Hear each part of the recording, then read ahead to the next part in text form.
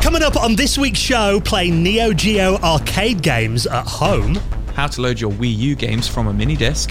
And we catch up with Neil and the crew from RMC.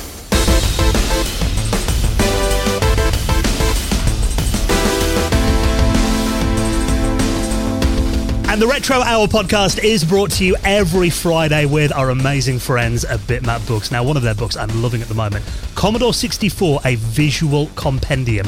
Rediscover the greatest games of Commodore's massive 8-bit machine with this high-quality, full-colour compendium. You can check that out and the rest of their retro gaming collection at bitmapbooks.com.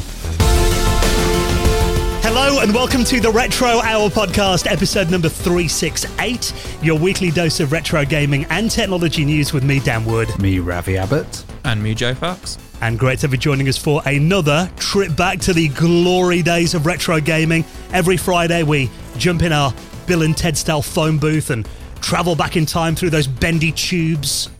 Give me an excellent, Joe. Excellent. On the spot there. What? That's what this podcast is about. Classic video games and, of course, bringing you up to speed on everything that's been happening over the last 7 days. Did you like that? I did. I didn't expect that. I like the bendy tubes reference. Yeah. And also an incredible bunch of guests on this week's show. Now, we're going to be chatting to Neil and the team from RMC. Now, obviously, to our audience, Neil, I'm sure, needs no introduction.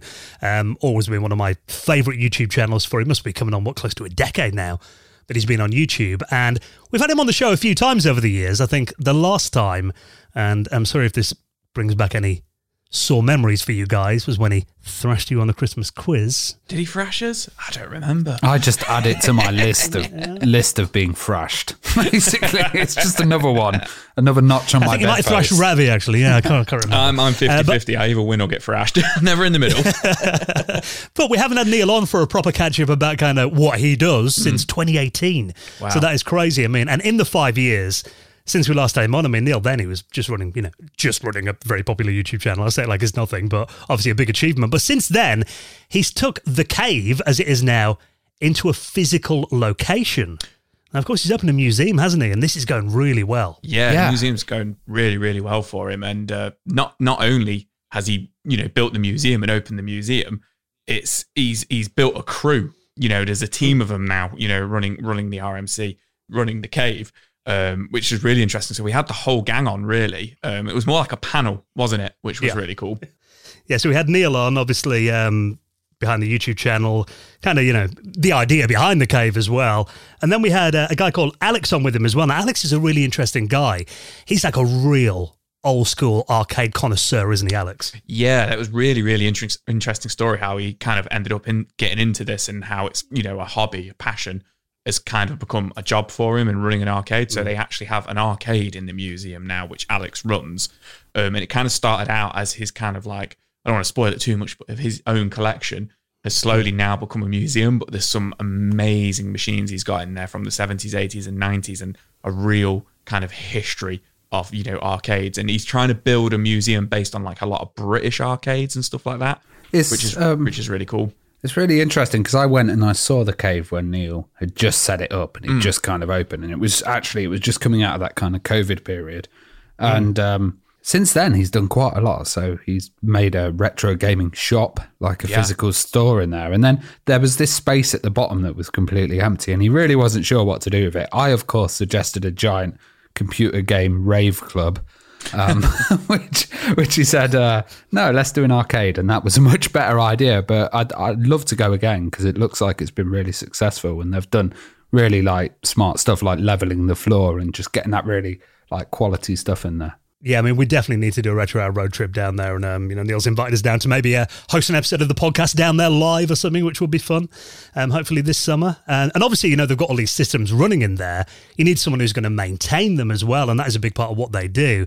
And it actually turns out coincidentally that Richard, who is the landlord of the mill where the cave is located, is also very well versed in electronic repairs. So he's kind of on hand to keep everything going, isn't he? Yeah, so he actually works for the company that is like based in the mill, and they've been there since like the 70s, I think he said. Heber, aren't they? Yeah, he's actually a professional electrical engineer who has a passion, for retro gaming and electronics. So very handy, and it all just kind of fit together really well for Neil. So hearing the story of that and kind of like, what they've been up to the last kind of 5 years and what they've got coming up and stuff, just really, really interesting. The worst thing you can do is visit an arcade and there's broken machines. It's so frustrating when there's something there and you want to play on it, and it's just And we take a deep dive into that, kind of like how they maintain them and make sure, children aren't smashing them up and stuff like that, because of, they're hosting all sorts of things there, which, they're really, really building a real, kind of full circle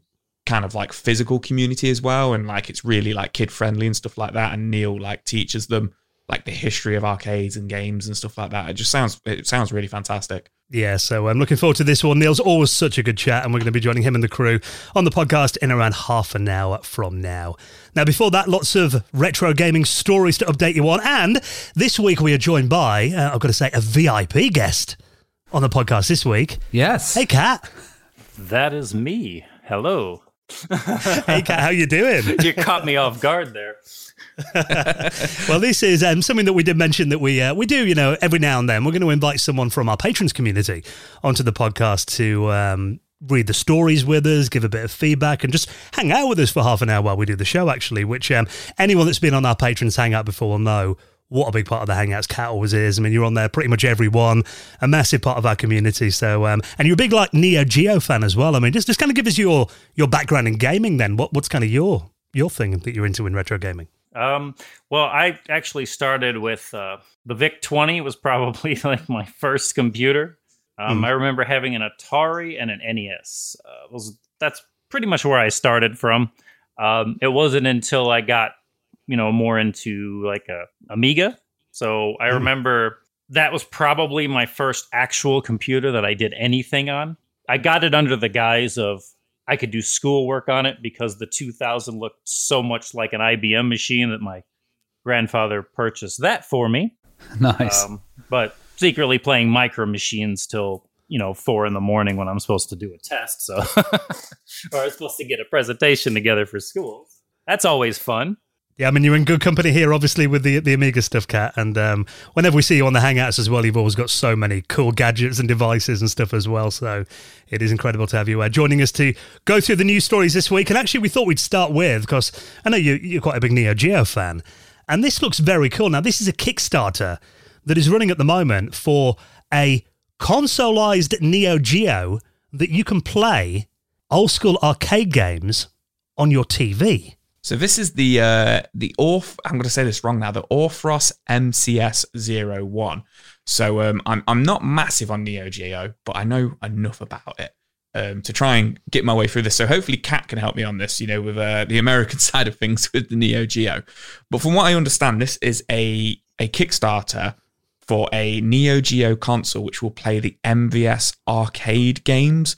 So it's a console that houses a cartridge slot for the big, the arcade Neo Geo cartridges, which, famously you could, take out of the MVS arcade machines, and they didn't work on the normal home console Neo Geo. You could get a converter for them and stuff like that, but I'm not too sure how good they were. So they weren't domestic then? They weren't domestic. So the MVS cartridges were to go into the arcade machines, the big red arcade machines. And then you had the normal cartridges, which were big as well, but they went into the normal Neo Geo home console. I think, is it the AES that was called? And the home. That's brilliant. So what this is the MCS, which is a Kickstarter, which launched about a week ago. There's about 3 weeks left on it as well. And this is a console which houses cartridge slot for the MVS cartridges. And then also it has a motherboard in there, a board in there, which is called, it's a bridge board called the Super Gun Bridge. And that's what is kind of bridging that cartridge to a screen and to, controllers. So you can plug, your Neo Geo controllers into there. So long story short, it's a console, a Neo Geo console, which will play the arcade cartridges, is my understanding of this. I think it looks really cool, perfectly honest. And I think the aesthetic of it, they've captured the Neo Geo really, really well. I've only ever played a Neo Geo once or twice, but from looking at it online, I think it looks really cool. What do you think of this, Kat, then? Because obviously, you've got a background in Neo Geo stuff. I mean, it's probably similar to what I have. I mean, mainly it's just a consoleized arcade system. With the Super Gun, one thing I have noticed about this thing, and it's kind of like, I guess it serves a purpose for people who want to get in the Neo Geo, but really don't know anything about, doing like the stereo mods, there's a lot of different things that you have to do to this kind of system to get it to work. Yeah. One thing I would like to see, and maybe they're going to shoot for that, because with the Super Gun, I currently have a consoleized Neo Geo that doesn't have a Super Gun, but it plays exclusively Neo Geo, and it also has support for USB controllers and things like that. What I would like to see in something like this is something that also plays the Capcom arcade games, like the CPS-1 and CPS-2 games. Wasn't there actually a machine that did play them in the 90s and it like flopped massively in Japan? I can't remember what it was called. I know what you mean though, but yeah, it would be really cool to see something like that. That would be really, really cool. It seems like a decent price as well for what it is, because I can imagine this stuff is like, really expensive to buy these boards and stuff. But the kit itself is $290, which, you get the manual, you get all of the bits with it and adapters and everything. So I think that's quite reasonable for, considering that these kits and what the hardware you're going to have in there is going to be massively expensive, I'm guessing.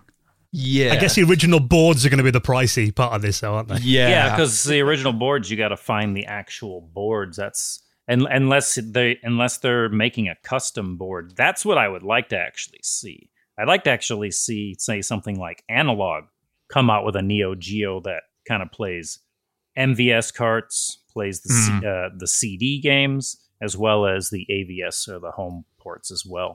That would be nice. And then I also noticed this system doesn't seem to have, it only has the standard Sega RGB out, or the Sega. Okay. Yeah, it's a Mega Drive one, isn't it? Yeah. Yeah. Oh, I mean, okay. you could get the pound cable and use that. But another thing that I also look at is, depending on what board he has in the system, you may or may not be able to save, because that's a Yeah, some of the it's boards saying don't allow there's you to a save. Yeah, that's a good point. HDMI, Look at a HDMI out accessory, but I don't know how this kind of works. Would it be like upscaling it, or is it just out of the RGB? And Unless he's just throwing in the pound cable with it.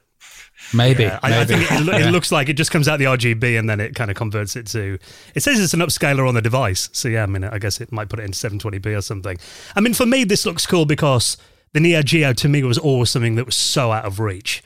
And I mentioned before that the only Neo Geo system I've got is the CD console, which because you can burn CDs to it, which I think that's kind of the barrier, though, isn't it? It's the fact that now this hardware is affordable at home, but it's affording the games and tracking them down, I guess. But if you have got a collection of them and, just want to play them in your living room, and maybe your partner's complaining about all the space that your massive collection of arcade machines has taken up at the garage. it's also got a fighting stick, which is compatible with the older stuff as well.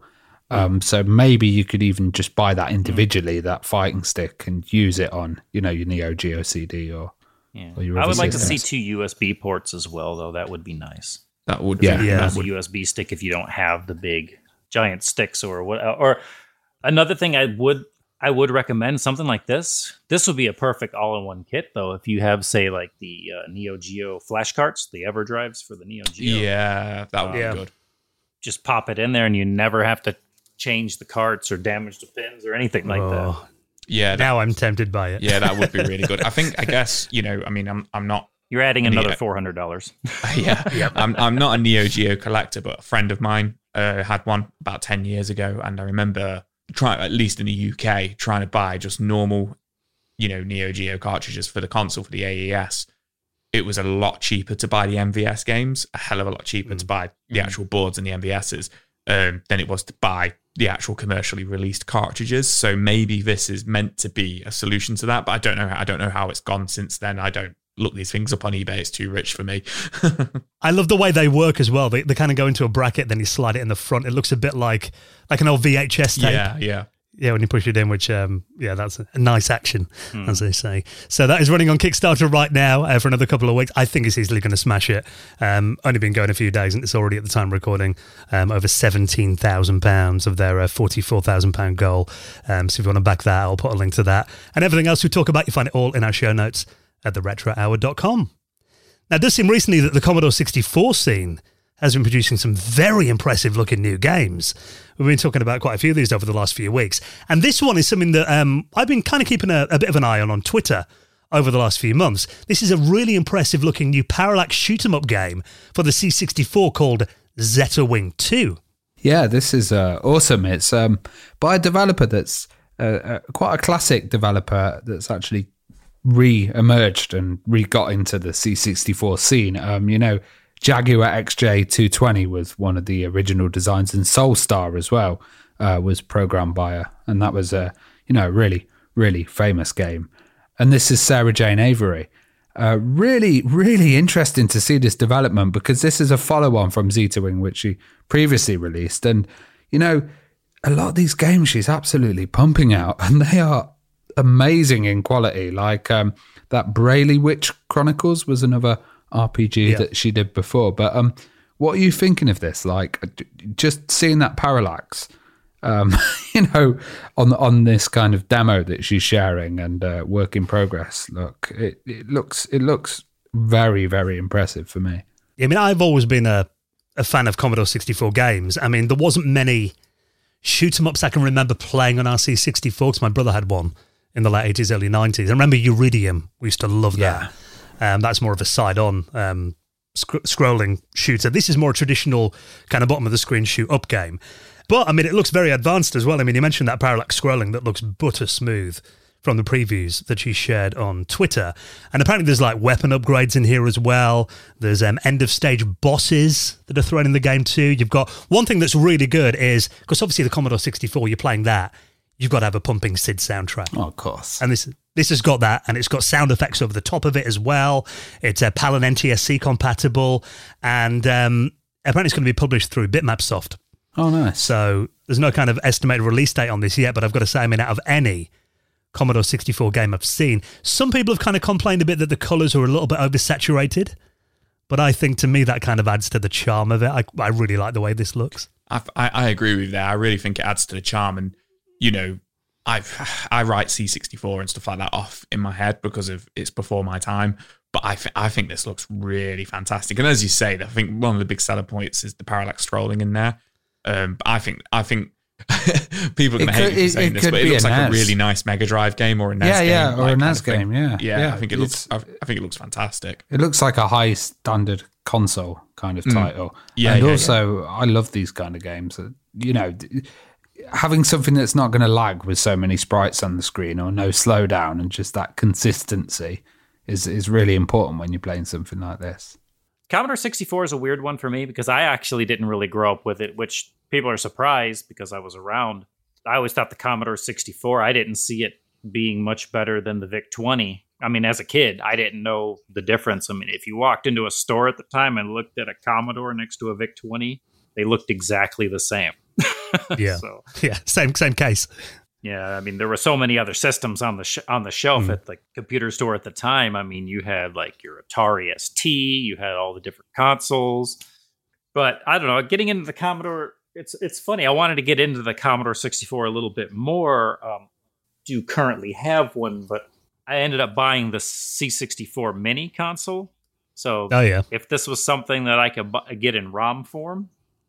I bet you'll be able to. Yeah, and I'd probably give it a shot, see what it's like. But C64 hasn't really been known for shooters, as far as from my memories. I mean, I remember playing games like Impossible Mission and the voice, the voices from that game. Stay a while. That's the thing. I know there was some on the Commodore 64, like Delta and Armor Light, that were quite well known. Even like, stuff like Whizball, I guess you could kind of call a bit of a shoot-'em-up game maybe. But yeah, I mean, I get what you're saying, Kat. It's not really the first genre that springs to mind that, is really excels on the Commodore 64 to me. But I think looking at this, I think maybe we kind of underrated it a little bit, because it does look like it is definitely capable of delivering a good shoot-'em-up game.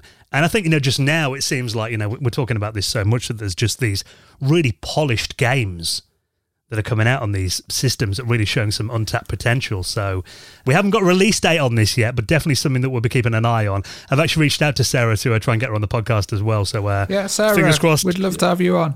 Yeah, definitely. We'd love to hear more about this. So if you want to check out the work in progress, she's doing regular posts on Twitter. So I'll link up her Twitter feed in our show notes as well. Now, this is something that I think will tick all of your retro boxes, Ravi. You're our resident Wii U fan. And whenever I see you walking around, I mean, you don't have Spotify on your iPhone. You're always hooked up to a mini disc player. This is the kind of two technologies that I love, like coming together to create something mental. Yeah, I'm a huge fan of mini disc. Absolutely love that format, and the Wii U, and playing with the Wii U and kind of experimenting with it. Now, you sent me this video, and this is absolutely insane. I wasn't quite sure how this works. Now, with the Wii U, what you can do is you can put an external hard drive in there. For some reason, they're using a mini disc player, right? And they're using that as the external hard drive for the Wii U. And I always thought this has to be a data disc, or this has to be one of the later discs. Like, they had I think it was HD mini disc later on, which... after the NetMD stuff came out. Yeah, which are 1 gigabyte. And also NetMD must be the way that they're connecting to this, because it's via USB as well. But then every time I've tried to connect to NetMD on one of my older devices or on a Windows machine, it's been an absolute nightmare. Like, you've had to use the old version, or there's now like web-based interfaces on it and stuff. So I'm really wondering how this works, because this is just a simple video. They've got the mini disc, they've connected it up with USB, must be through NetMD. Then somehow they're just using an audio mini disc, which amazes me, really. I was talking about this with Kat earlier, and she was saying that, it's a bit about the size of a CD in information size. And this is it's a YouTuber called Will It Work who's made this video, and you're right, it is. It's one of the later mini disc players. So it's NetMD. That was the standard they released. It was basically you could connect it up to a PC. Yeah, you could blast like MP3s onto there, so you could compress them down and then blast them, and it was kind of meant to be that stopgap between MP3 players and mini disc. Yeah, because that's when I got into. I mean, I got a mini disc player, I think about 98, 99. That I had for a couple of years before I got my my Diamond Rio player and then my iPod. But yeah, what he's done in this video, I mean, it is quite simple. Like you said, he's just using it basically as a hard disk. So, but I wasn't aware of this as well, because you're right, there was data mini discs that came out later on that could hold about 1 gigabyte. But apparently you can just use standard mini disc audio discs, which is as mad. Data discs on this device. Now, they don't hold a lot of information. I think he mentions that the lowest capacity mini discs hold around maybe 30 megabytes, and then what he uses here is a 60-minute mini disc that basically puts in here, links it up via a USB cable to the Wii U, formats it as an external hard disk, and then it's 202 megabytes. That's it, though. That he's got That's available. all. There's no special drivers. There's nothing. It's just putting it in there. It recognizes it as a storage device and then formats it. It's mental. Absolutely now, mad. obviously, 200 megabytes isn't a lot of data for a recent-ish console, but there are some the kind of indie games on there, and there are some smaller retro games. There's the Wii U store as well, so you can actually get like the eShop. Images off the old Wii shop and then put them on it as well. So you might be able to run some titles on there. Yeah, well, he actually copies over Metroid Fusion, which the GBA game. He copies that over, which does fit onto the mini disc. So he actually successfully launches it. I mean, it launches a little bit slow, but after that, it plays fine. So, I mean, the eShop on the Wii U apparently closes down this month. Oh, yeah. There's already a backup of it. But, the one thing I'd love is to do this myself and hear the sound of the mini disc accessing as you play a level, like, voot, voot, voot. That would be really cool. I mean, Kat did mention before that it might be cool to kind of have an internal mini disc player on the Wii U. I'm looking at my Wii U now, and you've got that kind of flap on the front, that you open up, and it's got the card reader and stuff in there. Yeah. You could probably fit a mini disc player in there. Well, if you cut it out and then pushed it back, maybe, or did some hacks. Yeah, that's the next thing, isn't it? Having your mini disc drive, so you put the CD in the top and then the mini disc in the bottom. Oh, lovely. I would have loved to have a mini disc back in the days, but kind of now, I think it's more of a kind of like a way back era. But I mean, honestly, if using a mini disc on a Wii U, if it was on there, say if it was in the system, that would be awesome. But I would honestly love to see if you could run actual, that's what I mistook on here, actual Wii U games on there, but I know that the size is just not big enough to run those games. It's interesting because like mini disc nowadays, it's a bit of a task, you know. Even when I am transferring stuff, it's not nice. Like I have to go through the mini disc with a cotton bud and find like little bits of dust and take them off and stuff. It's a bit of a nightmare. What's the maximum size on a mini disc?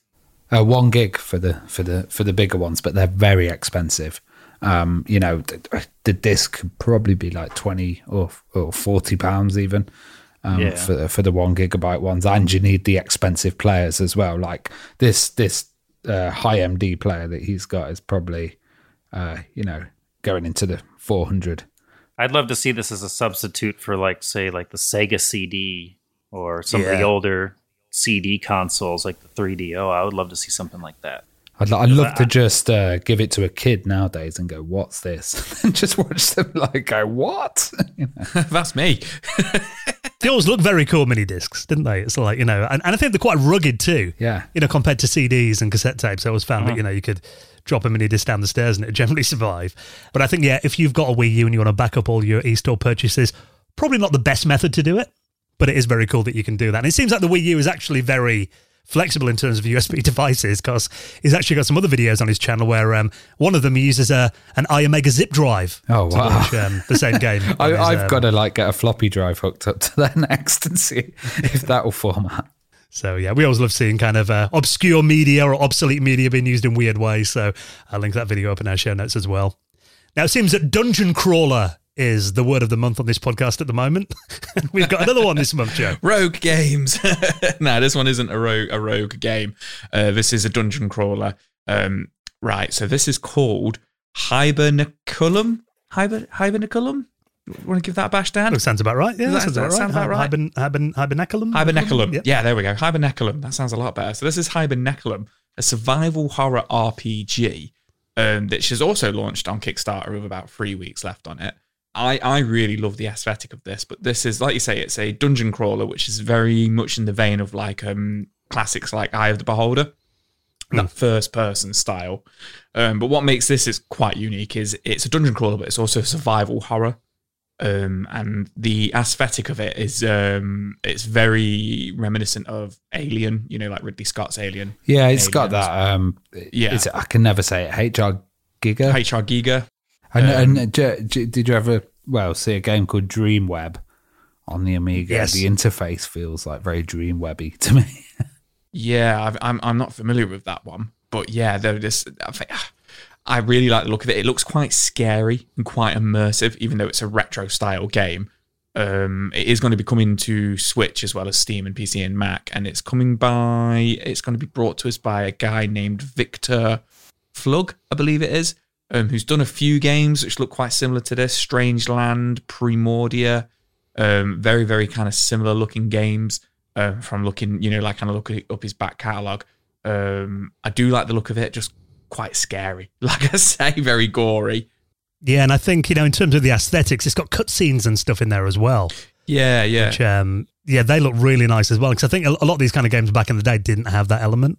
No, I'm not massively familiar with these games, these kind of games. And going back and look at some of them, they do look, I don't want to say basic, but they're of the time. But obviously, this is quite modernized with a lot of like you say, a lot more. Not just like you don't have to use your imagination with some of the story, but it is obviously story driven. But a unique selling point of it is apparently is you can play the game kind of like how you want to play it. You can play it very like slow and steady wins the race, or you can kind of go in guns a-blazing, and you will get different. Like I always do, then die instantly. Yeah. But obviously you can, there's a replay value there of like your story can go very different, or like the kind of like the way the game goes is very different. But yeah, very, very late 80s, early 90s inspired, which, right up my street. It's like a Danzig album from the early Oh, yeah. Yeah. Yeah, very Misfits, actually, isn't it? Yeah. I wouldn't necessarily, but I mean, like the HR Giger inspired art of like the first couple Danzig albums is definitely like reminiscent of this.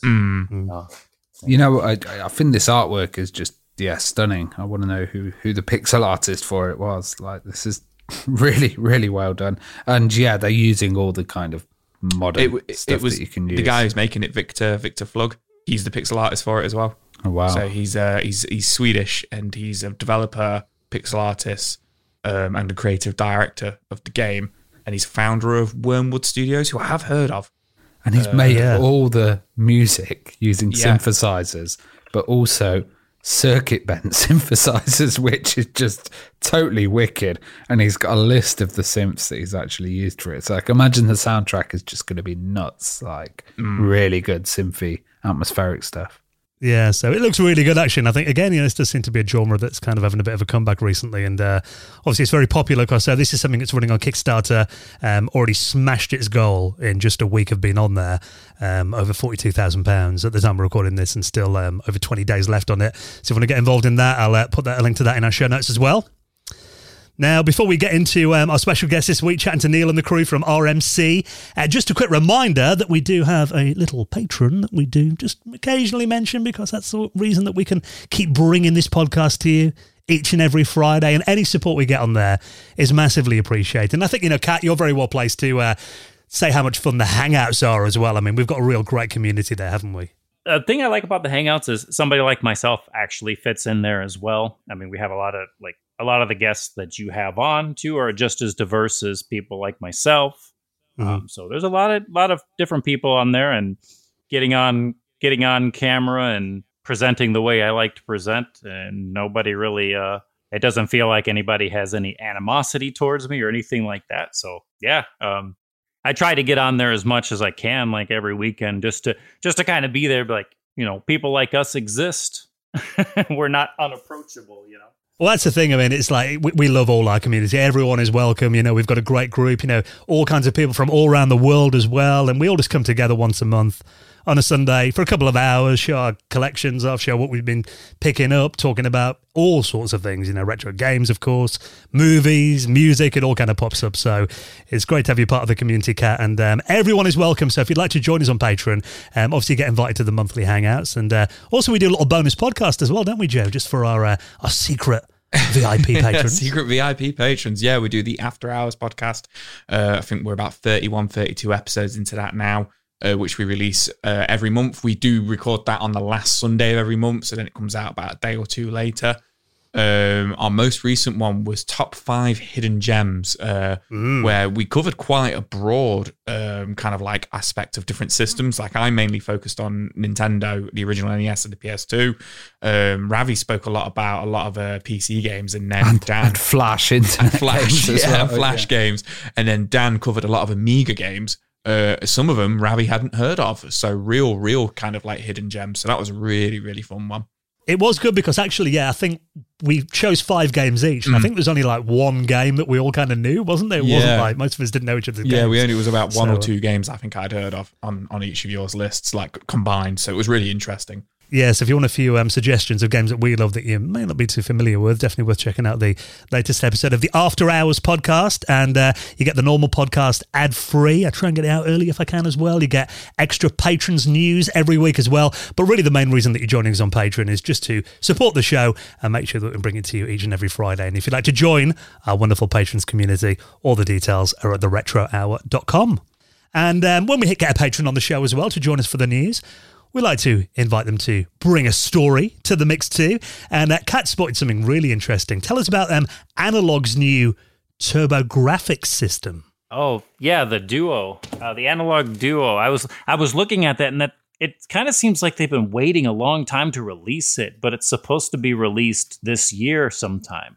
And it's kind of the same thing as like the Mega SG, I know they did a Nintendo system, and I know they also did the Analog Pocket, but this one, and I've never seen something like this before. This is one that actually does both the TurboGrafx, the PC Engine CDs. It does the Super Graphics, and as well as it does, of course, the Hue cards. I've never seen one that like kind of puts everything into kind of one little complete package with HDMI as well as SD card support. So, I mean, it's definitely something I was looking at. I know you recently picked up an Analog Pocket as well. So you kind of know their products. So what do you think of not the the quality? Analog Pocket. Oh, I know you were after one. I was after the Pocket. I was after the Pocket because I saw that it also can play TurboGrafx. But this one, I have the Mega SG. So okay, judging by that system, I mean, everything that they build is very well built. As far as FPGA consoles, pretty much no noticeable lag on these consoles. They're definitely going to be a little bit more expensive. Usually, this one's probably going to be around, say, the $200-$300 mark. But if you're getting into especially TurboGrafx 16 and stuff like that, I mean, it could get very, very pricey. And then plus, this one, I really like about this one as well. It comes with the Bluetooth console as well. So you have like the Bluetooth, the Bluetooth controller as well. Just like their old systems, they always throw in those 8-bit DOE controllers, and those things are very solid as well.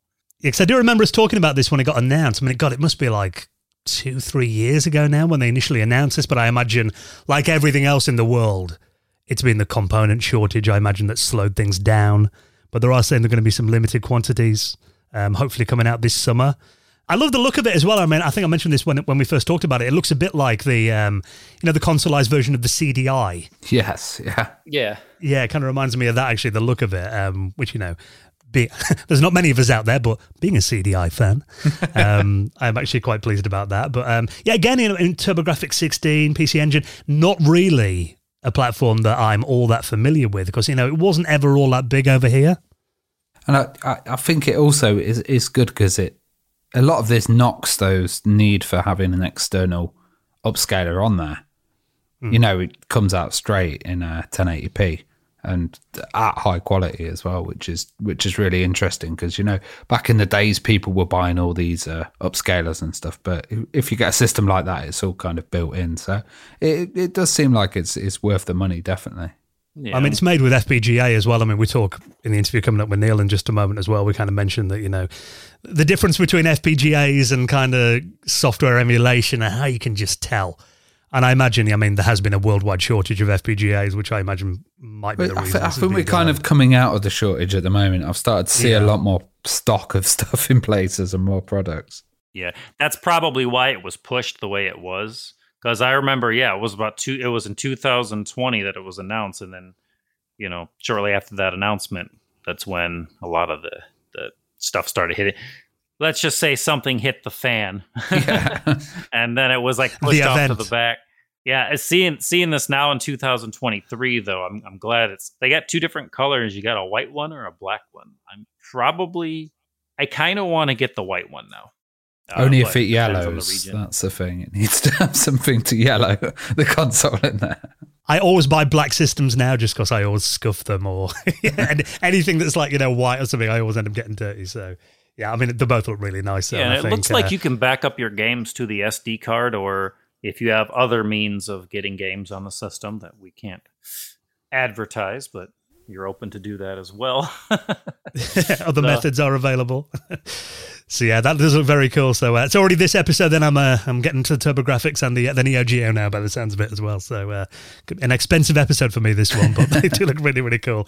So if you want to check that out on all the stories, of course, you don't have to Google around for them or anything like that. Just check the description on your podcast app or head to our website at theretrohour.com. Now, just before we hop into our chat with Neil and the crew from RMC, just a moment to give a quick mention to this episode's sponsor, and it is a very loyal supporter of the Retro Hour, our wonderful friends at ExpressVPN. Now, I don't know about you guys, how many different streaming services do you subscribe to? I think in our house we've got the Mrs. signed up to Disney Plus. She's got a thing called Star Play. I don't even know what she watches on there. Now TV. We've got Netflix. I keep seeing stuff that like HBO Max. Prime. There's like Peacock as well. All this stuff I don't understand. Shudder. I've never heard of Shudder. Do you remember though? A few years ago, it'd be like, we'll cut cable off. It'll be cheaper just to get a few streaming services. Now I think I pay double what I used to play in cable on streaming. But the thing is, I mean, you pay for these services like Netflix, and they hide thousands of shows and movies from you just based on your location. And they recently had the nerve to increase their prices again. So the thing is, we reckon you should get value for your subscriptions to these services, and you can get your full money's worth by using ExpressVPN. Now, no, Ravi, you actually use ExpressVPN to watch Netflix libraries from all around the world, including you always find something on the American Netflix. Oh, yeah. That we haven't got over here. Yeah, I love it. And, the thing is, it's really fast as well, because I've used other previous VPNs and they just don't have the speed that ExpressVPN has. It's just absolutely no buffer, HD quality. It's great. Some of the stuff I've been checking out that's not available on the UK one is Kid and Play House Party, which is one of the classics. Tenacious D as well. The Pick of Destiny, which I'm going to try and do a Bob Doopy Dup. No, I won't do that. And Team America World Police as well, which is just a work of art. That's the thing. I mean, if you've kind of rinsed all of your local libraries, there are actually over 90 different Netflix libraries around the world. So if you run out of something to watch, all you've got to do is, it's dead easy, isn't it? Just to switch to a new country. Yeah. Literally the click of a button and you're there. So you can change your location to anywhere in the world and watch their local Netflix library as well. And also it works with more than just Netflix, BBC iPlayer that, we've only got here in the UK if you want to check that out. Super fast as well. You can use it on your phone, your laptop, even there's, apps for your smart TV, and you can watch them on your big screen with zero buffering. So stop paying full price for streaming services and only getting access to a fraction of their content. Get your money's worth by heading to expressvpn.com/retro. Use our exclusive link and you will get 3 months of ExpressVPN for free on top of a 1-year plan. That's expressvpn.com/retro, and a big thank you to our friends at ExpressVPN for their continued support of our show. Well, thank you so much for joining us this week, Kat. It's been an absolute blast to have you on, joining us for the news, and we'll see you on the Patrons Hangout in a couple of weeks, hopefully. Yeah, at the end of the month. I'm always on there if I can.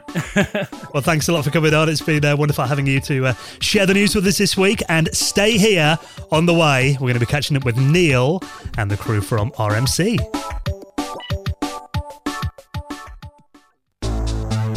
You're listening to the Retro Hour podcast, and it is time for the main event when we welcome on this week's very special guest. And actually, it's not one guest this week. We've actually got 3 guests, and we're going to talk about maintaining arcades, building a physical space that people can come and experience retro computers in, and have a bit of a catch-up with our good friend Neil as well, because it is pretty shocking, Neil, that I don't think you've been on for a proper chat, apart from the Christmas quiz, that we won't talk about when Joe's on the podcast, because I know it's a bit of a sore subject when he thrashed him a couple of years ago. It still stings. But it has been about 5 years since we last had a catch-up, Neil, so it's nice to have you back. Thank you for having me back on. And I must say, I feel a lot more relaxed coming on this time than I did all those years ago. I've a bit more practiced, I hope. Well, obviously you do your own podcast, This Week in Retro, so you're well-versed in podcasting these days.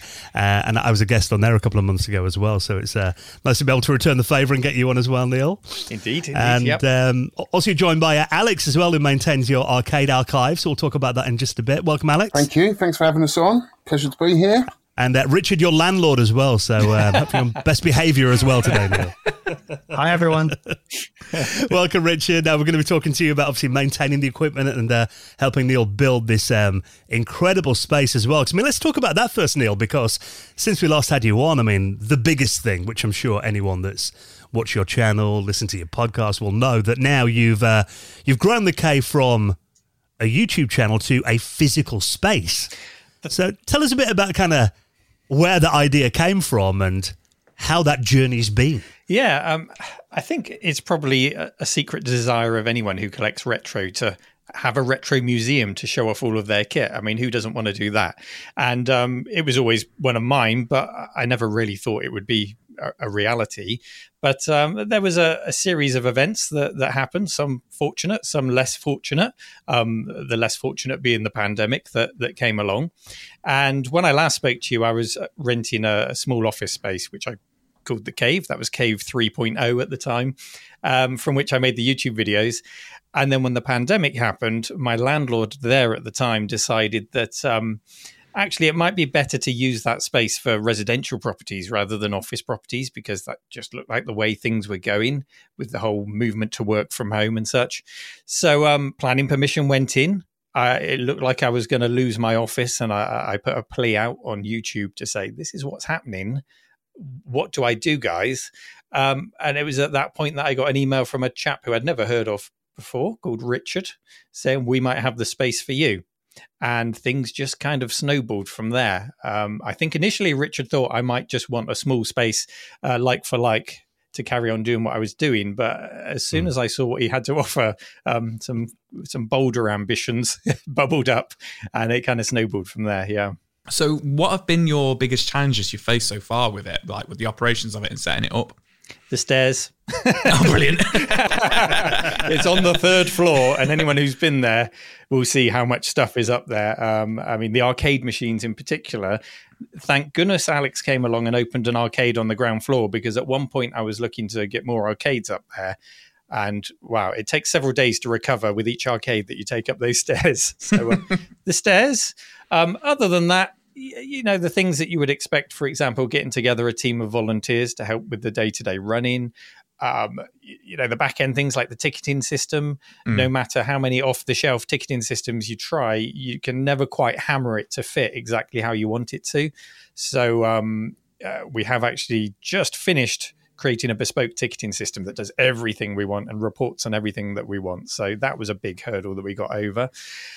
And the constant marketing. You can, you know, if you're thinking of opening a museum, I never knew how much you would need to market this thing to get people through the door. It's constant. You've got to keep reminding people. So there are all these facets and all these skills that I've never had to try and work out before, which I'm figuring out as I go. But that's always been the way with the cave. It's always been a case of feeling it out as I go. And just being careful not to take on, you know, too much risk, just letting things evolve naturally. And here we are, almost a year to the day since we opened the doors to the public with the cave as a museum. It's fantastic. Oh, wow. Do you get a bit of an odd question, but do you get many donations? Do many people come in and say, you know, I found this, would this be any use of you or anything like that? Yeah, I mean, about 90% of what's in the cave is donated. Oh, brilliant. And just today, I'm editing a donations episode because a chap contacted me and said, I'm 20 minutes away in Swindon. I might have some things you want. So I went over there. I've got an estate car, which I think can carry quite a lot. I only just squeezed it all in there. And this video is going to come out next week. So I'll tell you some of the things that were in there. Dan, you'll like this. An Amiga 4000 with a Cybervision 64 card and a GVP T-Rex accelerator. Wow. I'm just wiping my table from all the drool that suddenly... And the battery had been removed, so no leak. The only drawback on that one is that it's spray painted black and red. It looks a bit like the A-Team van, but, you know, I'm not complaining. Interesting. There's Auric 1s, there's Acorn Archimedes A3010s, there's Dragon 32. There's just everything you can think of, and they're all boxed like new. Like they are in mint condition. And this is kind of an example of some of the very serendipitous events that happen around the cave. Just a week ago, I was saying to people, I'd like to create a new area of the cave, which is like a systems library where you can see all the systems on a shelf that aren't in our hands-on area, something a bit rarer like a Sam Coupe perhaps. And so I've always wanted to try that. A volunteer can take it off the shelf and set it up. But I'm going to need some good systems to make that happen. And then lo and behold, a week later, this kind of donation turns up. It's just... one of many examples of what's made the cave possible through the generosity of others and just these really fortunate series of events. One of them being Richard reaching out and contacting me in the first place. So, yeah, look out for that one soon.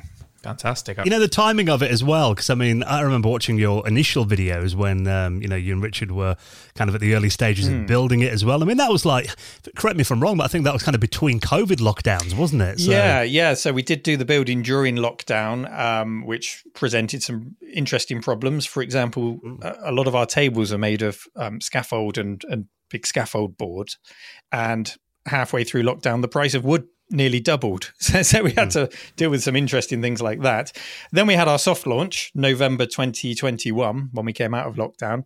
And then not long after we'd done our soft launch and we were ready to open fully to the public, we got locked down again. So yeah, we did have to tackle that. But thankfully, because of the way this museum operates, you know, we have the YouTube revenue, we have the museum revenue. We're not entirely dependent on ticket sales. So we could do the right thing and sit back and wait until it was good and safe and proper to open again. It wasn't too painful, so that was good.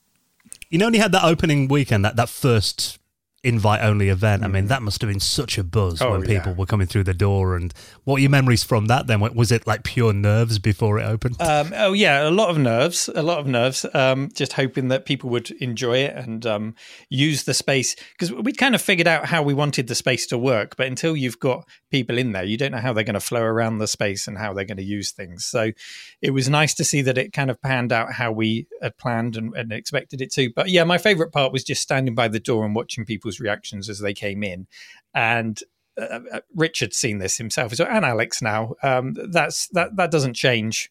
Week on week, I will just stand by the door and watch people come in and watch their faces light up and watch them spot things and just grin from ear to ear. That is probably the best part of the whole thing. So you've had some amazing guests there in person as well, some fantastic videos, and on your podcast as well in person and stuff. Are live events something you want to focus on more? Any events that you've got coming up, that you want to chat about? Yeah. So we've got the space. The goal now is to use the space as much as possible. It is primarily a YouTube studio in the week, and it will continue to be so, because we don't want people who can't actually make the trip to the cave to feel excluded. We want to share with them everything that happens in it. Yeah. So when we have special guest speakers, I record them and upload them. Just last week, we had a talk from Hoffman from the demo scene. Yeah. Have you guys ever had Hoffman on your show? I can't remember. Yeah, a while ago. Yeah, he's always a really interesting guy. Yeah, so he did a great talk, which we got recorded. We've had Stu Cambridge in. We've had the Oliver twins in. We've got Simon Phipps booked, who is behind. You've had him on as well, I think, from Rick Dangerous. Yeah. We've got David Rowe, who is an artist on books and magazines, did covers on CMVG, Sinclair User, things like that. Nightmare, he did some backgrounds on the TV show Nightmare. So we're getting all these guests booked in. On top of that, I'm also doing things like kids half-term events where I do a talk on the history of video games, which incorporates all of the exhibits, because it's got to be very hands-on and engaging for the kids to keep them interested. So we have 3 talks interspersed with little missions for them to go and play on all the old systems and report back. And a big part of that is I tell them they're going into a time machine back to the 80s, to a real arcade. And that's when they go down and meet Alex and get to play on all the arcade games down there. And I mean, I'm in my mid-30s and I want to go do that. Oh, yeah, come in my time machine, Joe. So, we're figuring it out, and we're just putting together now a kids coding club for the summer holidays. So it's just a case of working out the best way to use this space while not excluding, my YouTube audience, because they are... 150,000 people is still my primary audience, not the 30 at a time I can get through the door. So I want to keep everyone happy while enabling people to come and actually enjoy the cave firsthand. Yeah. No, that sounds fantastic. It's funny because it's like, it's as if it's come full circle, because, you go back maybe 15, 20 years when YouTube was starting out, and this was all, kind of YouTube and online podcasts and everything was all becoming quite big. And you go from that physical culture and community to an online community, and it's as if you've come full circle with it, if that makes sense. You've gone from being an online entity with an online community, and it sounds like you're doing a really good job of then making that a physical community as well, if that makes sense. Yeah, we have a monthly patron day, and that is really, every week it feels like a community is coming together, but on those days in particular, we're getting the same guys coming back month on month, and some of the projects that they turn up with, because they're keen to show the things that they've been working on and upgrading. And Holly, for example, who came to our last patron day, she's over again this Friday. Hang on, I better check. Richard, are we allowed to talk about this yet? Yeah, I had it on my notes to talk about it. So feel free. Okay. So check with the boss. So Holly's developed a laser-based system that you can plug MAME into, and it will take the information from MAME and do vector games using lasers. So we can do a game of Star Wars, Atari Star Wars, on the side of the mill, the full size of the mill, using lasers. Oh, wow. And then longer term, the goal is to shrink that down so that we can actually fit it into arcade machines. So in an example like Tempest or Star Wars, when the monitors break, Richard will be able to talk in a lot more detail about this, but when the monitors break, apparently they're very difficult to fix, or the parts are very difficult to get hold of. So if we can create a laser-based replacement for Vector arcades, or even something like the Vectrex, then we can keep these things going for even longer for people to enjoy. So that is just this amazing thing that's happened because the community's come together and Holly wants to share it with us. And then we've said, well, here are different ways that we can use this technology to help you develop it even further. And just great things happen from people coming together, and the cave is a space where people can do that. And play video games on the side of a building. That sounds pretty amazing, yeah. Yeah, but you'd be surprised. Often it will take an hour before anyone plays a game because they're so keen to chat and catch up in the cave, and then things settle into a bit of gaming, yeah.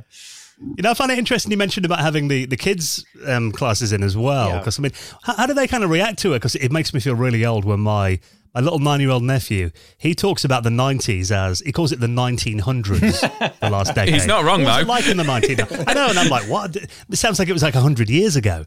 But, I mean, to them, do they kind of... How do they connect? Kind of obviously, you know, they're on the smartphones, Nintendo Switches now. Do they kind of connect that back to like the BBC Micro and stuff? Do they see that link, or how do they kind of react to these old machines? As part of the talk, I asked them what they thought was the first ever video game, and one of them said Minecraft.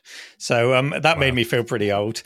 But the things I try to use to hook them in are, of course, the Sonic and the Mario games and all of the familiar characters. We can take them down to Donkey Kong and show them, you know, Mario all the way back in, correct me if I'm wrong, Alex, 1982, was it? Donkey Kong? Yeah. 81. 81, there we go. That's why Alex is here. 1981. And then just kind of weave together a story using familiar faces for them. But they were very engaged, to be honest. They were there to learn, and they were keen to learn. So, no, we didn't have much problem engaging the kids, to be honest. So, Richard, what's your background with electronics and just your background in general, and, you know, the story of kind of like reaching out to Neil? Well, my background is within the electronics. So I'm an electronics engineer, Cool. trained, and I've done electronics design and manufacturing for the last 30 years. Been lucky enough to work at Heber, which is the electronics company that occupies the mill. And over the last 25, 30 years or so, we've been slowly doing up the mill from each floor to get everything nice. And we had quite a lot of space. And where Neil's previous landlord decided that he was going to sell up during the pandemic, we decided the exact opposite. We decided, well, wouldn't it be a good idea to get more people, like-minded engineers, complementary companies into the mill? So we actually sort of were actively looking that summer while we were in lockdown and at home and sort of wondering what to do. And it was, Sunday afternoon when I usually watch Neil's channel. I've been watching him since the start. And he put this plea out, and I sent him a message within minutes of seeing his plea for somewhere to go. And I never really thought he would necessarily want to come here, because I thought he was set on having somewhere in Swindon. But it was a good idea, and he popped over and had a look. And I did actually show, I think, the downstairs floor. I think that was it. It felt more like a cave. Yeah, you showed me what would become the arcade originally, didn't you? That's it, yeah, because it felt a bit more dark and dingy, and it was a little bit damp, but I thought you could get away with it. We sort of talked about that for a little bit. And it was only when we walked back upstairs to the conference room, which was sort of next door on the top floor, that I said, oh, well, there is actually the room next door. And it was this huge room just filled with junk. And as soon as I walked in through the door, and as soon as I saw Neil come through and his eyes lit up, I thought, yeah, he's going to want this. So it didn't take long to figure out a deal to rent that space. But as Heber, we'd been here since the early 70s in one form or another. And Heber Electronics was set up in 1984 to do design consultancy and electronics manufacturing. And all the way through that, and still to this day, we still design and manufacture every single thing in the UK. So every single electronics design we manufacture for customers are all made here in the UK. And I mean, I imagine if you're watching Neil's channel, you're a retro computer enthusiast yourself as well then. So this must have been just like a real fun project to get involved with. Oh, yeah.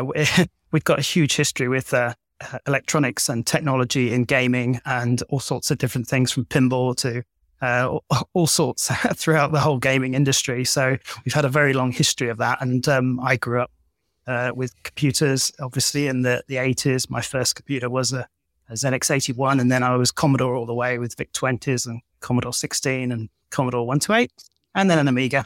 Very, very much involved in all of that. Really got very heavily involved in sort of retro gaming and things in the late 1990s and early 2000s. And really, I've always wanted to do more for the community. So it was actually one of the very first conversations we had as Neil was moving in about designing and doing things for the community. And that turned into the multi-system, which is a product we've sort of designed together. And again, I've got a wonderful team of directors here. So that was a conversation with Neil one week, a proposal to the board the next week, and a sign-off, and away we go. So it didn't take long for actually that to get designed and put into manufacturing. The only thing that really stopped us, and it's still a pain right now, is the global shortage of electronics and components and very long lead times. So that's been a pain, just as much as it is for Neil. Throughout the pandemic, we've had real problems getting hold of electronic components and just keeping manufacturing going.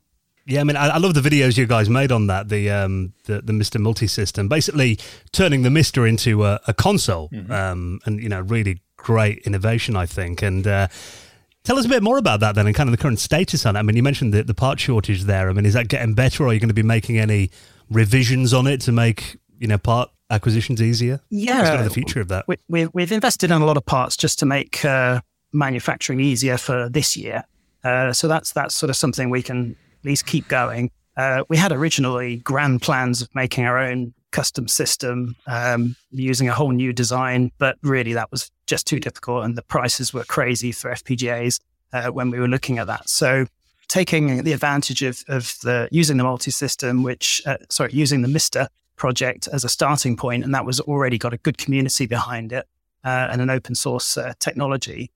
We decided to do some investment into that and produce a consoleized form factor, because really I found it quite hard to show people how to set up the Mister system. It's got lots of plugs and connectors and things on every single edge of the board, and it can be a little bit confusing for people to get set up. So I wanted something that just had ports at the front and ports at the back, and in a nice small case.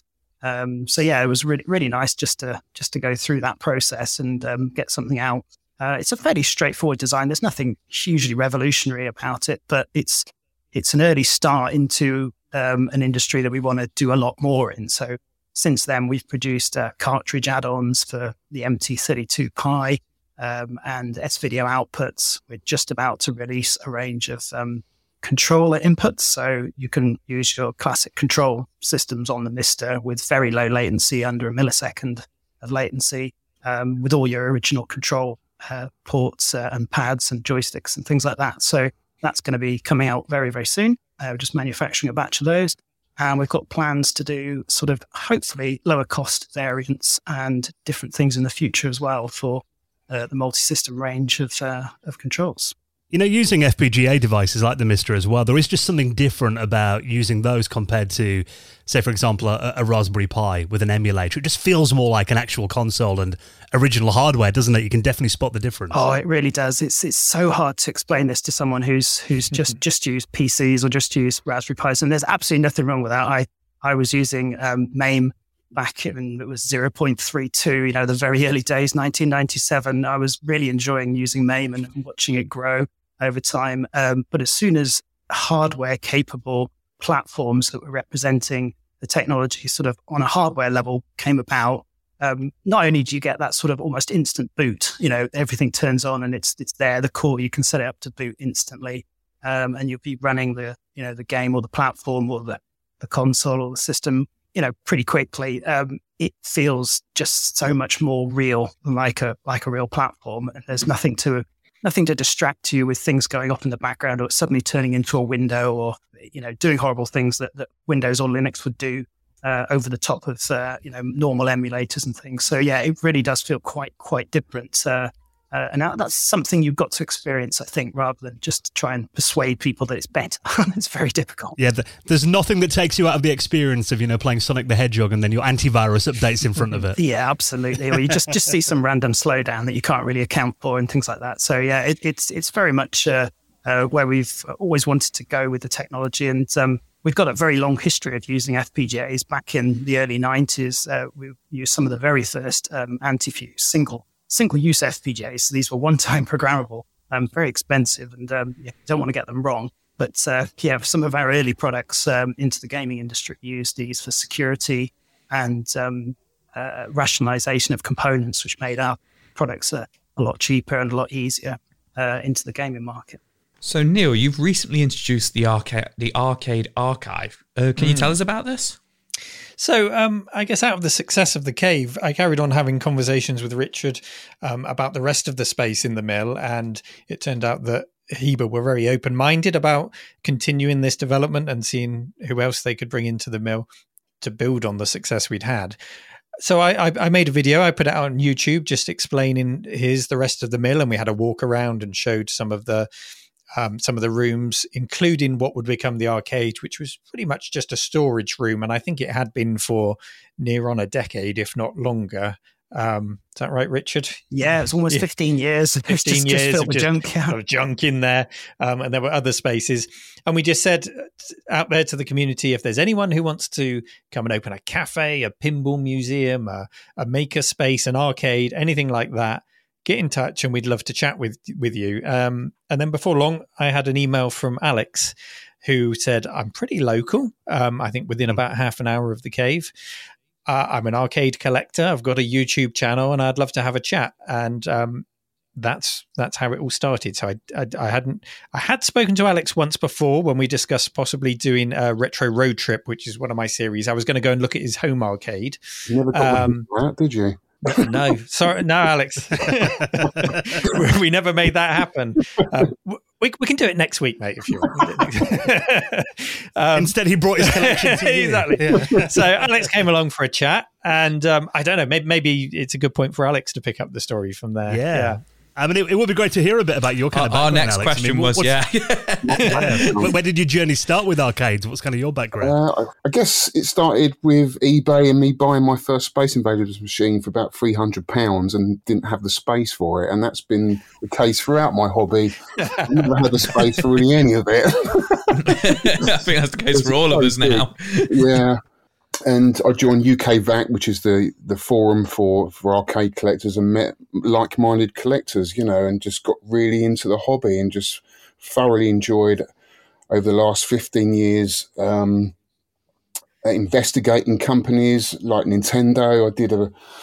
I tried to get every single Nintendo arcade machine and realised I didn't have the room. So then I concentrated on the ones that only really got released over here. And then I found myself finding games that were never released, like Sky Skipper, which took me on a journey to America where we did the reveal with Billy Mitchell and Walter Day. And that opened up a can of worms in the community, And I'm just amazed at the amount of games that people have in their collection and they just don't have room for. And I just thought it'd be great to open up a museum and get some of these in there, because these games were made for social spaces for people to enjoy. And a lot of these games now are not getting that exposure. And a lot of people just can't get to play these games. And a lot of them have unique controls and interesting monitors and half mirrors. And I just think, when you see people walk into the arcade and you see their faces lit up, it's just, they need to be played and they need to be in a space where people can enjoy them. And I thought a museum would be a great idea to do. But I mean, I've got no experience in this whatsoever. It's a completely new venture for me. I've been a builder for most of my life. So I'm just finding my way like Neil does at the moment. And so far, I'm thoroughly enjoying it. Just seeing people's faces when they walk through the door is incredible. You've obviously got a lot of passion for arcades. I mean, I'm kind of wondering, where did that start then? What were your kind of formative experiences and where did you go as a kid? Well, I guess I have fond memories of Space Invaders as a child. Me and my best friend used to queue up for ages to play it and usually play for about 30 seconds, then join the back of the queue again. I mean, it was it was an incredible machine when it landed on the planet because we'd never seen anything like it before. It literally changed everything. My dad used to take me to arcades down in Littlehampton and used to see the old electromechanical games, but it never really grabbed my attention like Space Invaders did. And I think for me, that's where it all started, just reliving that nostalgia again. And they're fantastic games as well. They've got so much replay value because they've got this high score that you're constantly trying to beat. I just think they make for great competitive gameplay amongst the community or friends. Whereas modern games, they're just storylines or simulations, and once you've played through them, then that's it. You rarely go back to them once you've done them, unless they're absolute classics. I agree with you there. They're a bit more of a cinematic experience, and how often do you go back, unless it becomes your favourite film? Yes. You don't often go back to a film, and I find with modern games, you don't often go back to a modern game as much as you might enjoy it, unless, like you say, it becomes an absolute classic.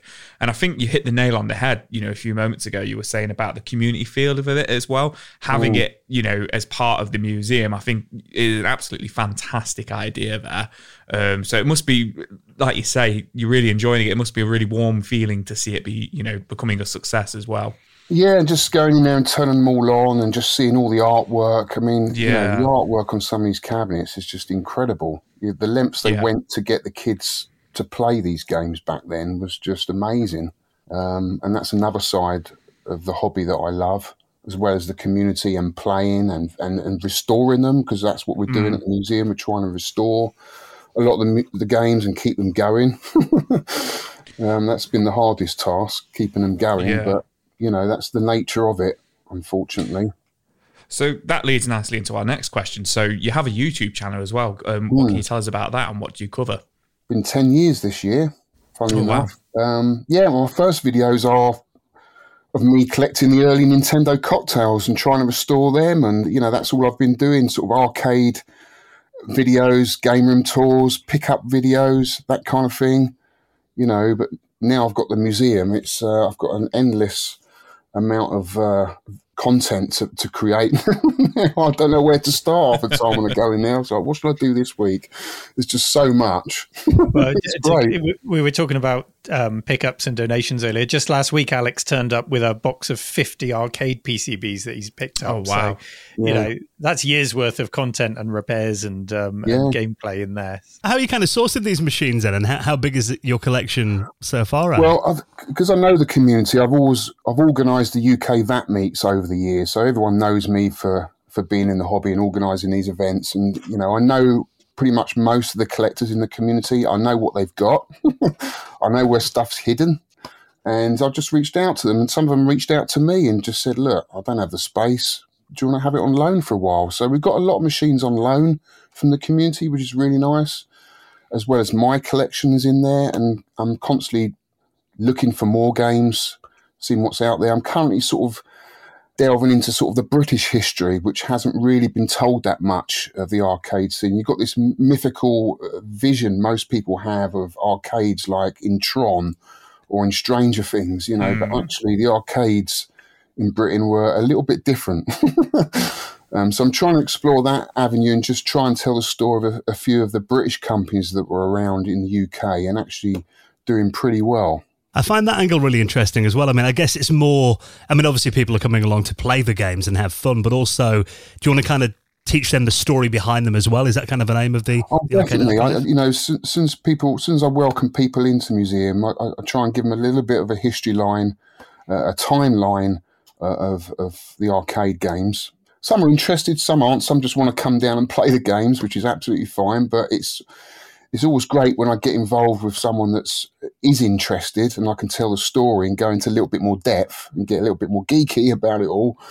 But yeah, it's all there. We've got, in fact, the games that I've picked specifically for the museum have been either pioneering games or done games for a first, because you want that in a historical timeline when you're representing a museum. So we've got Atari's Pong in there. We've also got Alka's Ping Pong, which is the first British-made video game.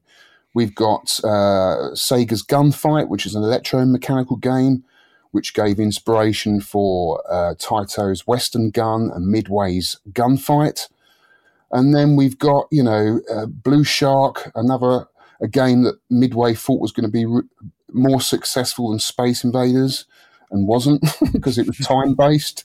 We've got that in there. Everyone thinks it was the game that was in Jaws, but it wasn't. That was Killer Shark. We've got Seawolf, another fantastic, an extremely rare arcade game. I remember that as a kid because it's a little bit like Battlezone, where it had a little step up where kids could stand on and hang off the periscope. And I haven't seen one of them since I was a kid, so I was absolutely delighted to have that for the museum. That's on loan. But yeah, I'm honestly, we've got an amazing games. We've got Nintendo Sky Skipper, unreleased game. The only place in the world where you can go and get a world record on the Sky Skipper is the Arcade Archive. We've got Stern's Rescue, a prototype game by Chris Oberth, which is a really nice twin-stick shooter. And then I've managed to pick up an Asteroid Deluxe that has never had any arcade use. It's been in the home its whole life, and it was previously owned by the manager of Led Zeppelin, Peter Grant, who bought it for a birthday present. Can you believe that? For his son, Warren Grant. And it's absolutely immaculate. And most people love that machine. When they walk in, they always say it's their favourite, and I have to agree, because it's got this half mirror. It's called the Pepper's Ghost effect, where it reflects the image, the raster screen, onto a back glass, and it just looks amazing. It really does. Alex, I noticed you didn't mention track and field. Where's that? Oh, track and field. Well, so that was in my arcade, in my personal arcade, and I mentioned it to Neil and said, you've got to have that in the museum. You've got to bring it down. And since I've brought it down, it has never had so much play. I mean, it's just incredible. That is our go-to game, Neil, isn't it? Whenever. It is, but yeah, a bit more practice, Alex, and you might get that high score. Honestly, fight talk. What Alex was saying about high scores, he's turned me into a monster. I was never that worried about high scores, but since the arcade's been there, I'm just constantly trying to beat scores now. And we've set up a scoreboard on a screen there now, which is Neil versus Alex. So we're keeping a tally of our scores on different games. Yeah, it's getting very competitive. That's fantastic. Yeah, it's so. No, actually, Neil, it would be quite interesting to hear a bit about your kind of arcade memories as well. I mean, what was your kind of history of arcades, and where did you go as a kid, and what games kind of drew you in? Oh, very much seafront arcade. So I grew up in Dorset near Weymouth. So Weymouth Seafront was where I did most of my arcade gaming. There were three or four big arcades along the seafront there. And a lot of the very old games stuck around, because I'm a little bit younger than Alex, but a lot of the old classics still stuck around at the back because they were big arcades and they were still taking 10p or 20p. And then as well as the newer ones that came along, probably stopped going around about the time we were seeing things like probably as late as Sega Rally 2 and F355 Challenge. So that would have been at Sega World in Bournemouth, which was also in my neighbourhood. That, and then Butlin's Minehead. I have great memories of playing things like Gauntlet and Outrun and Dragon's Lair at Butlin's Minehead. So, but mostly seafront arcades. So to see these things reappear, and then to learn a lot about the older ones, because Alex often talks about the golden era of arcades, which ends at about, would you say 1984, around about there, Alex? Yeah, I would say, in America it did. Okay. It's America's slightly different. They had a sort of bit of a crash over there, whereas I think our arcade scene fared a little bit better, because we had Jammer, didn't we, which was big over here, and you had big companies like Electrical and importing a lot of bootleg. Well, they didn't import bootlegs, but that was quite a big thing, bootlegs, and getting a lot of games directly from Japan, which Electrical was very good at. And America had more the dedicated cabinets, which kind of died out 84. But I think the British arcade scene, for me, sort of finished around sort of Street Fighter, really. I don't know, that kind of era. Street Fighter 2? Yeah. Yeah, around 92. Yeah, so I have memories of the big successful arcades from the golden era that stuck around, but there are so many more that were pioneers that perhaps weren't successful but introduced new themes and new genres that I'm getting to enjoy through the arcade archive. So, yeah, I'm learning every day from Alex. It's great. I love the fact that you mentioned Butlins as well, because we used to go to Butlins and Pontins, yeah, every now and then when I was getting Haven Holidays. We used to go to. They all had great arcades as well. I mean, I remember playing the original Mortal Kombat for the first time at Butlins. Yeah, Butlins had them everywhere. Like even just queuing to go into the water slides, the water park part. Butlins. There was an Indiana Jones and the Temple of Doom in the queue. They were just everywhere. Yeah. Because your mum and dad would be watching some like crap cabaret, and then the kids would just all night be in the arcade, run back to your dad every half an hour for another quid. And then, Isn't it funny how times have changed? Here's a quid, go away for an hour. So, speaking of kids and hanging off periscopes and stuff like that, what are some of the biggest challenges you guys have about maintaining, the arcade machines and stuff like that? Is there a big fear of when you kind of open it up to the children and just kind of to the general public, like some of the damage they can do? Because you've got some really rare systems in there, Yeah, first job is to make them safe. Yeah. Because a lot of them haven't been particularly wired very well over the years, or they've been hacked in one way or another. That was always a bit of a surprise when they turned up after you spent so much money on them. But yeah, I guess sourcing parts. But I mean, with this community, the retro community, people are making everything now, from sort of high score kits, save kits, multi-game kits that you can add on that play other games from that original hardware. There's the Mister, there's the Pi, you can run in certain games. I mean, for the museum, as long as we've got the original board in there, because I mean, some of these boards have custom chips, and once those go, then that's it. The board's dead. You can't repair it, so you have to have some sort of backup.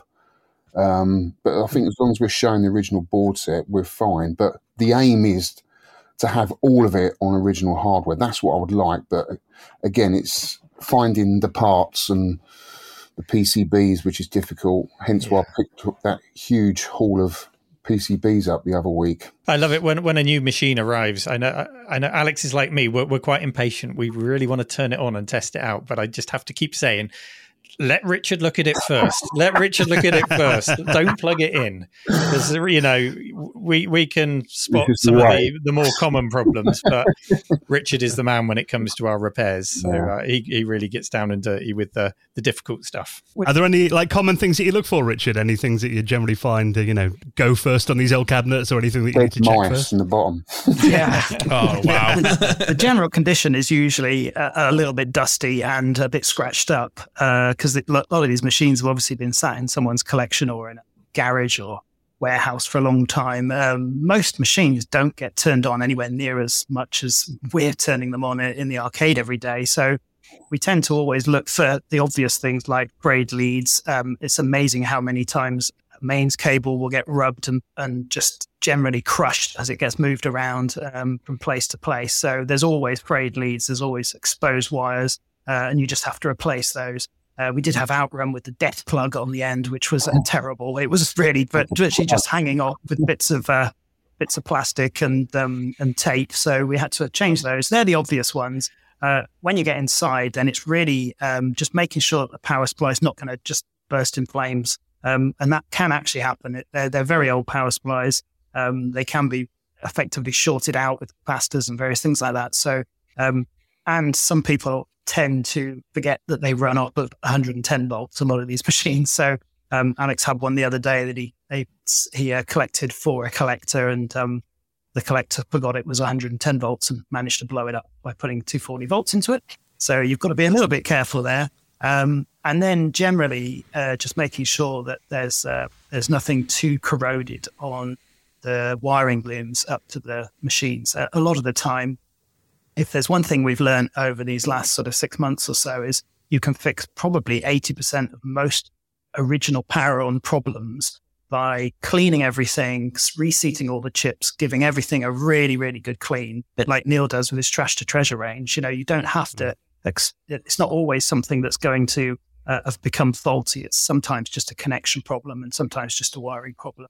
Plastics become very brittle as well. So sometimes things do break, especially in transit. We had a Juno First machine come in the other day, and someone put their finger right through the button on one of the start buttons, but that wasn't their fault. That was just the fact that it was just brittle plastic. That machine was quite interesting. Alex said to me, it's been going around in the community for probably 10 or 15 years. Lots of people had it.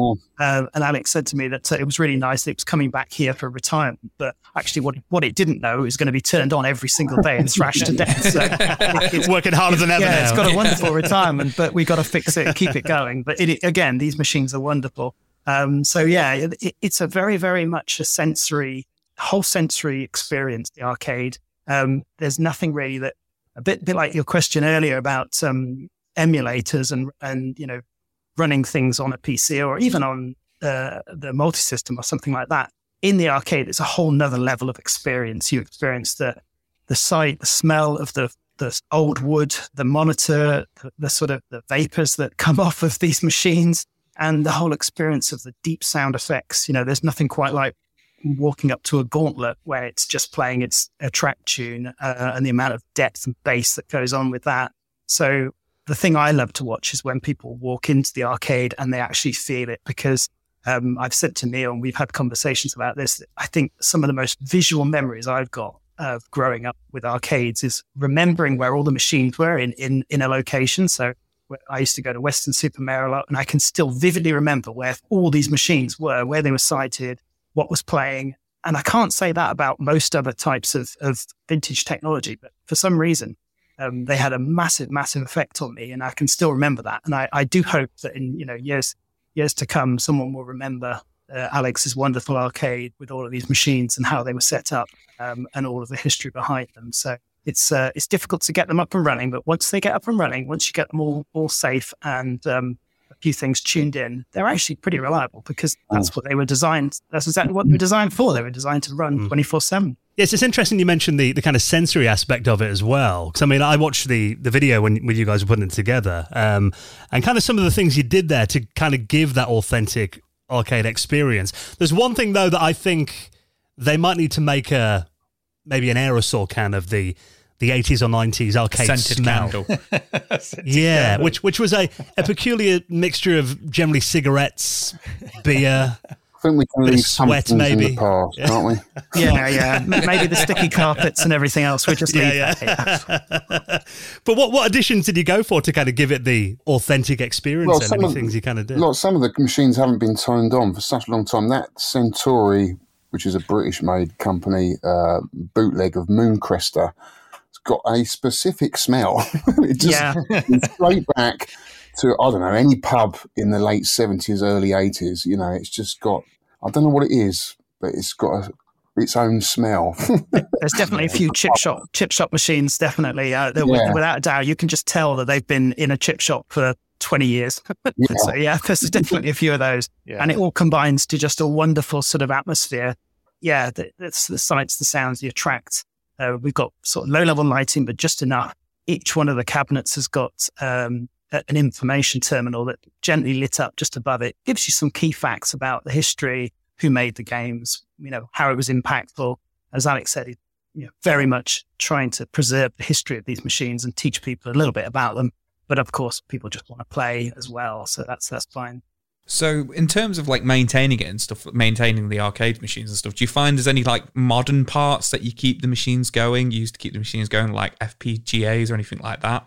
Yeah, not so much FPGAs, but certainly power supplies are a real tricky one. So a lot of them used to use the really big transformer-based power supplies, and some of these are huge. They weigh a ton. Literally, they're 25 kilograms. Some of these things. Oh wow! They're often referred to as suitcase power supplies. So they drop in the bottom of the machine, come in and regulate down. Have huge capacitors, the size of your fist or even bigger, just to smooth everything and try and get things down to a sensible rating. So, the same sort of thing nowadays could be a small switch mode power supply that just literally plugs in the wall, or a USB-C type of power supply. You can get the same current out of it. So it is really quite ridiculous that these old power supplies are still carrying on. And a lot of them do work, but more and more of them start to break down. The windings and the resin inside the power supply break down. You can start smelling when they start to break down. We had Tapper running for about 3.5 minutes the other day, and within that you could hear it starting to crackle and break down. So that was one for an immediate turn off and replacement of that power supply. Now with that, you've got a few options really. You can go all modern, or you can go a hybrid of sort of modern and something that's going to get you a little bit closer to the original specs of what the electronics are expecting, because a lot of these machines don't actually like modern day switch mode power supplies with their very fast rise times and immediate on and immediate off. They actually prefer a sort of a gentler rise, a big capacitor on the output that turns them off very slowly and then reset signals that can relax and then collapse properly. So that's a really big challenge. It's probably one of the biggest things we've got to face, other than the CRT problem, which is an even bigger problem long term. But yeah, the power supplies on the machines are probably the hardest thing to to make to keep going and then to decide how to replace them. But I think we've got a real healthy sort of attitude towards preservation and doing things that would be authentic to how you would probably have done them back in the day. We've got a lot of machines where people have ripped things out and put in replacement, but they're of that period time. So you can't actually complain that they're modified or different because that was what was available in the 90s, to replace certain parts. I think it's different when someone comes along and just whips the monitor out, puts an LCD screen in, that's a no-no for us. But when you're trying to, not really change form, fit and function, you're really just trying to keep things stable and safe and reliable. That's something that we've made a few compromises on, but we try our very best to do things as authentically as possible. And do you have to do like daily checks on them all? Like, I mean, I imagine the last thing you want is like some kid to run over going, outrun's crackling. I think it's going to blow up. Yeah, we haven't had too many disasters, but yeah, just generally, you can see pretty much straight away. You'll either get a sound problem or a channel goes. That's quite a common thing actually, because a lot of the sound was developed on multiple boards. Sometimes there were speech samples that were then mixed in with analog samples that were generated by special chips or even custom chips or even just standard analog logic. So Space Invaders is one for that. I think correct me if I'm wrong, Alex, I think there's multiple different sound effects that can all be tinily tweaked, all in different ways. So someone who's experienced. I need to turn the thump up because that's a bit. Yeah. So people have experienced Space Invaders in multiple different ways because it depends on how the operator set it up and how all of those different sound effects were tweaked to get them just how they wanted it. So that's an interesting experience. It's something you can't really simulate, and your machine might be slightly different to someone else's just because it's an analog based system. So yeah, replacing some of those parts.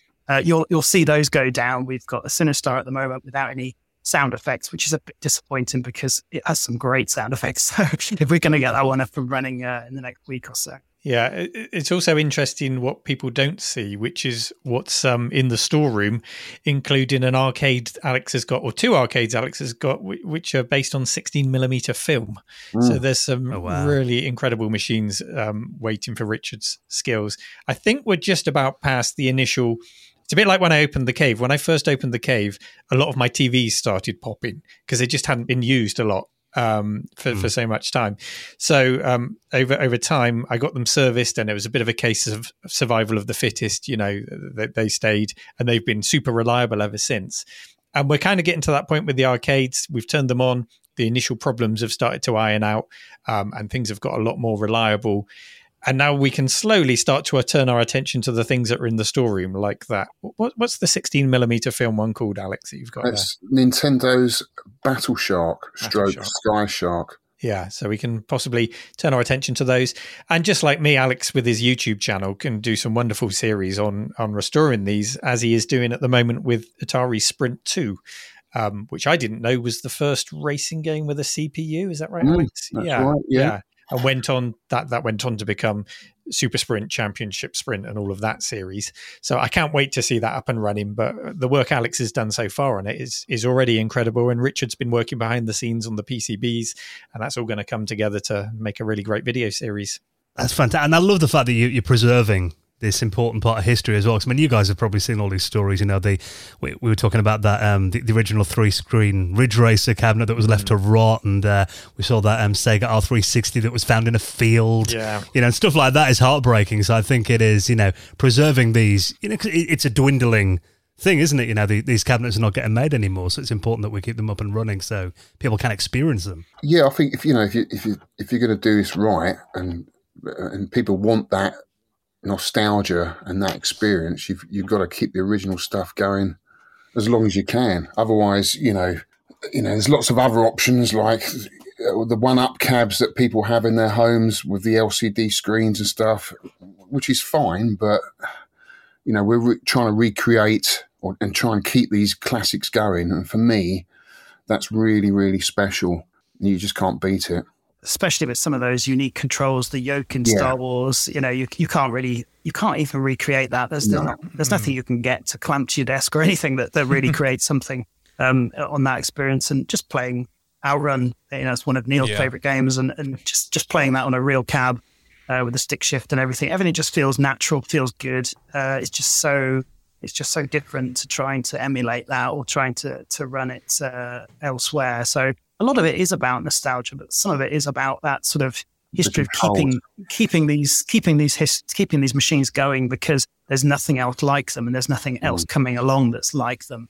And when you have a whole load of them in one place, that sort of overall emotion and feeling you get, not just nostalgia, it's a complete unique experience. We see people that go into the arcade and they come out almost for a breather. They go up to the cave and just see them sort of like physically having a calming down session. It's quite amazing. So, Richard, I hear you're starting your own retro repair side business too. What's the story there? Oh, well, yeah. Okay. So this is, it's a bit of an exclusive because we've not really talked about this to anyone else yet. So you've got a bit of a first dibs on our ideas here. For a long time, we've done repairs of technology. We pride ourselves in trying to keep our own technology going. And we've got a lot of 68,000 based technology out there, very similar to sort of the Amiga and Dreamcast type technologies that we've kept going over the years. But we've tried to find a way to open that up to not just the retro community, but sort of classic vintage technology, and how we could actually look at doing more repairs and restorations and also upgrades that people might want, not just cap kits, but maybe upgrades and things for modern parts in vintage systems. So we're starting off very slow. We've basically built ourselves a couple of labs, and Neil's building a lab actually in the cave as well. I'm not sure whether he's ready to talk about that yet, but that's something something that's going to be part of this idea. And what we're doing now is we're sort of figuring out what the community would want, as in repairs and upgrades and service, then what people would be happy to, put forward with their machines. I mean, it's always a difficult thing asking people to ship machines to you. So that might start off as if you're visiting, you can bring a machine along and we'll try and do a cap kit for you or do some upgrades or fix it, diagnose it. Maybe we'll get, to the point of being able to offer that a little bit wider afield. But yeah, what we're trying to do really is to get something set up now and also invite people that want to take part in that. So any engineers that would like to be involved in working on machines, working on restoration of classic computers, please get in touch. This is sort of an open invitation. We're taking, trying to get people who want to be part of that. And companies, smaller companies that maybe have been doing it themselves, one-man bands that want to just grow or have a bit more of a structured company around them to make everything, all the administration a bit easier so they can just get on doing the things that they want to do.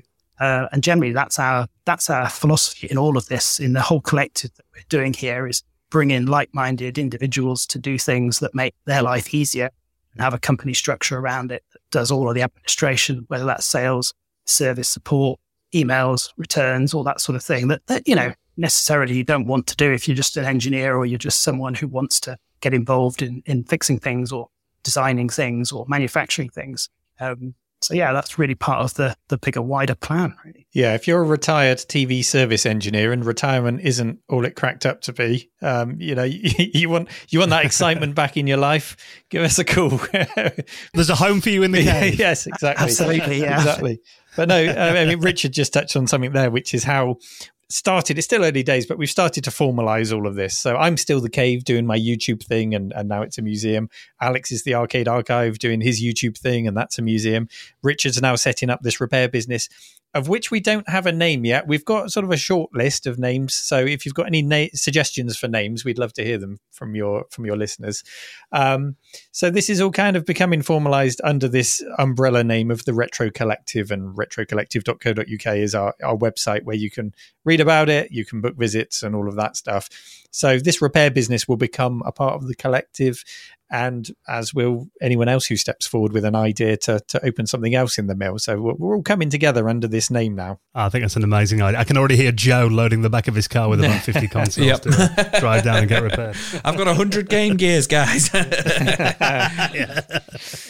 Well, I mean, the cave is definitely worth a visit. I mean, it's in the heart of the Cotswolds as well, so you can combine it with a nice little getaway. Mm-hmm. Any events coming up then? I know you've got friends from the Ted Dabney experience down there this weekend. Yeah, that's this Sunday. So the guys from the Ted Dabney podcast are coming for a special day, which, Alex, you're hosting, aren't you? Yes.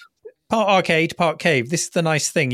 When we do these events, you can enjoy both spaces. Sometimes we have a buffet up in the cave, and then we go down for some intense arcade gaming.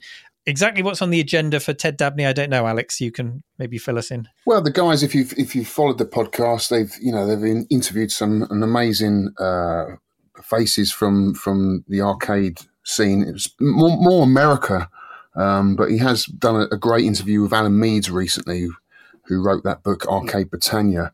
So hopefully they'll be touching on a few of those previous podcasts that they've recorded over the years, and picking out a few of their favourites, because there's plenty of questions I'd love to ask them about them. Yeah, and Paul Drury, who hosts that podcast, I mean, he's just got the most amazing energy when he's presenting as well. I think he's the only person I've seen on stage in front of about 1,000 people who didn't need a microphone, and everyone in the room could still hear him. So yeah, that's happening this weekend. Obviously, I'll link up your website as well if people want to visit over spring and summer as well. Gents, it's been incredible chatting to you, and the passion and the love that you put into the cave so far, and long may it continue. And we definitely need to do a Retro Hour road trip down there, Joe. Yes, please. And if you ever want to record the Retro Hour in front of an audience down at the cave or anything like scary. that, there's an open invite. You're always welcome. Oh, that'd be fantastic. We do need to do that. It's just terrifying. Thank you so much, guys, and best of luck with it. Thank you. Thanks for having us.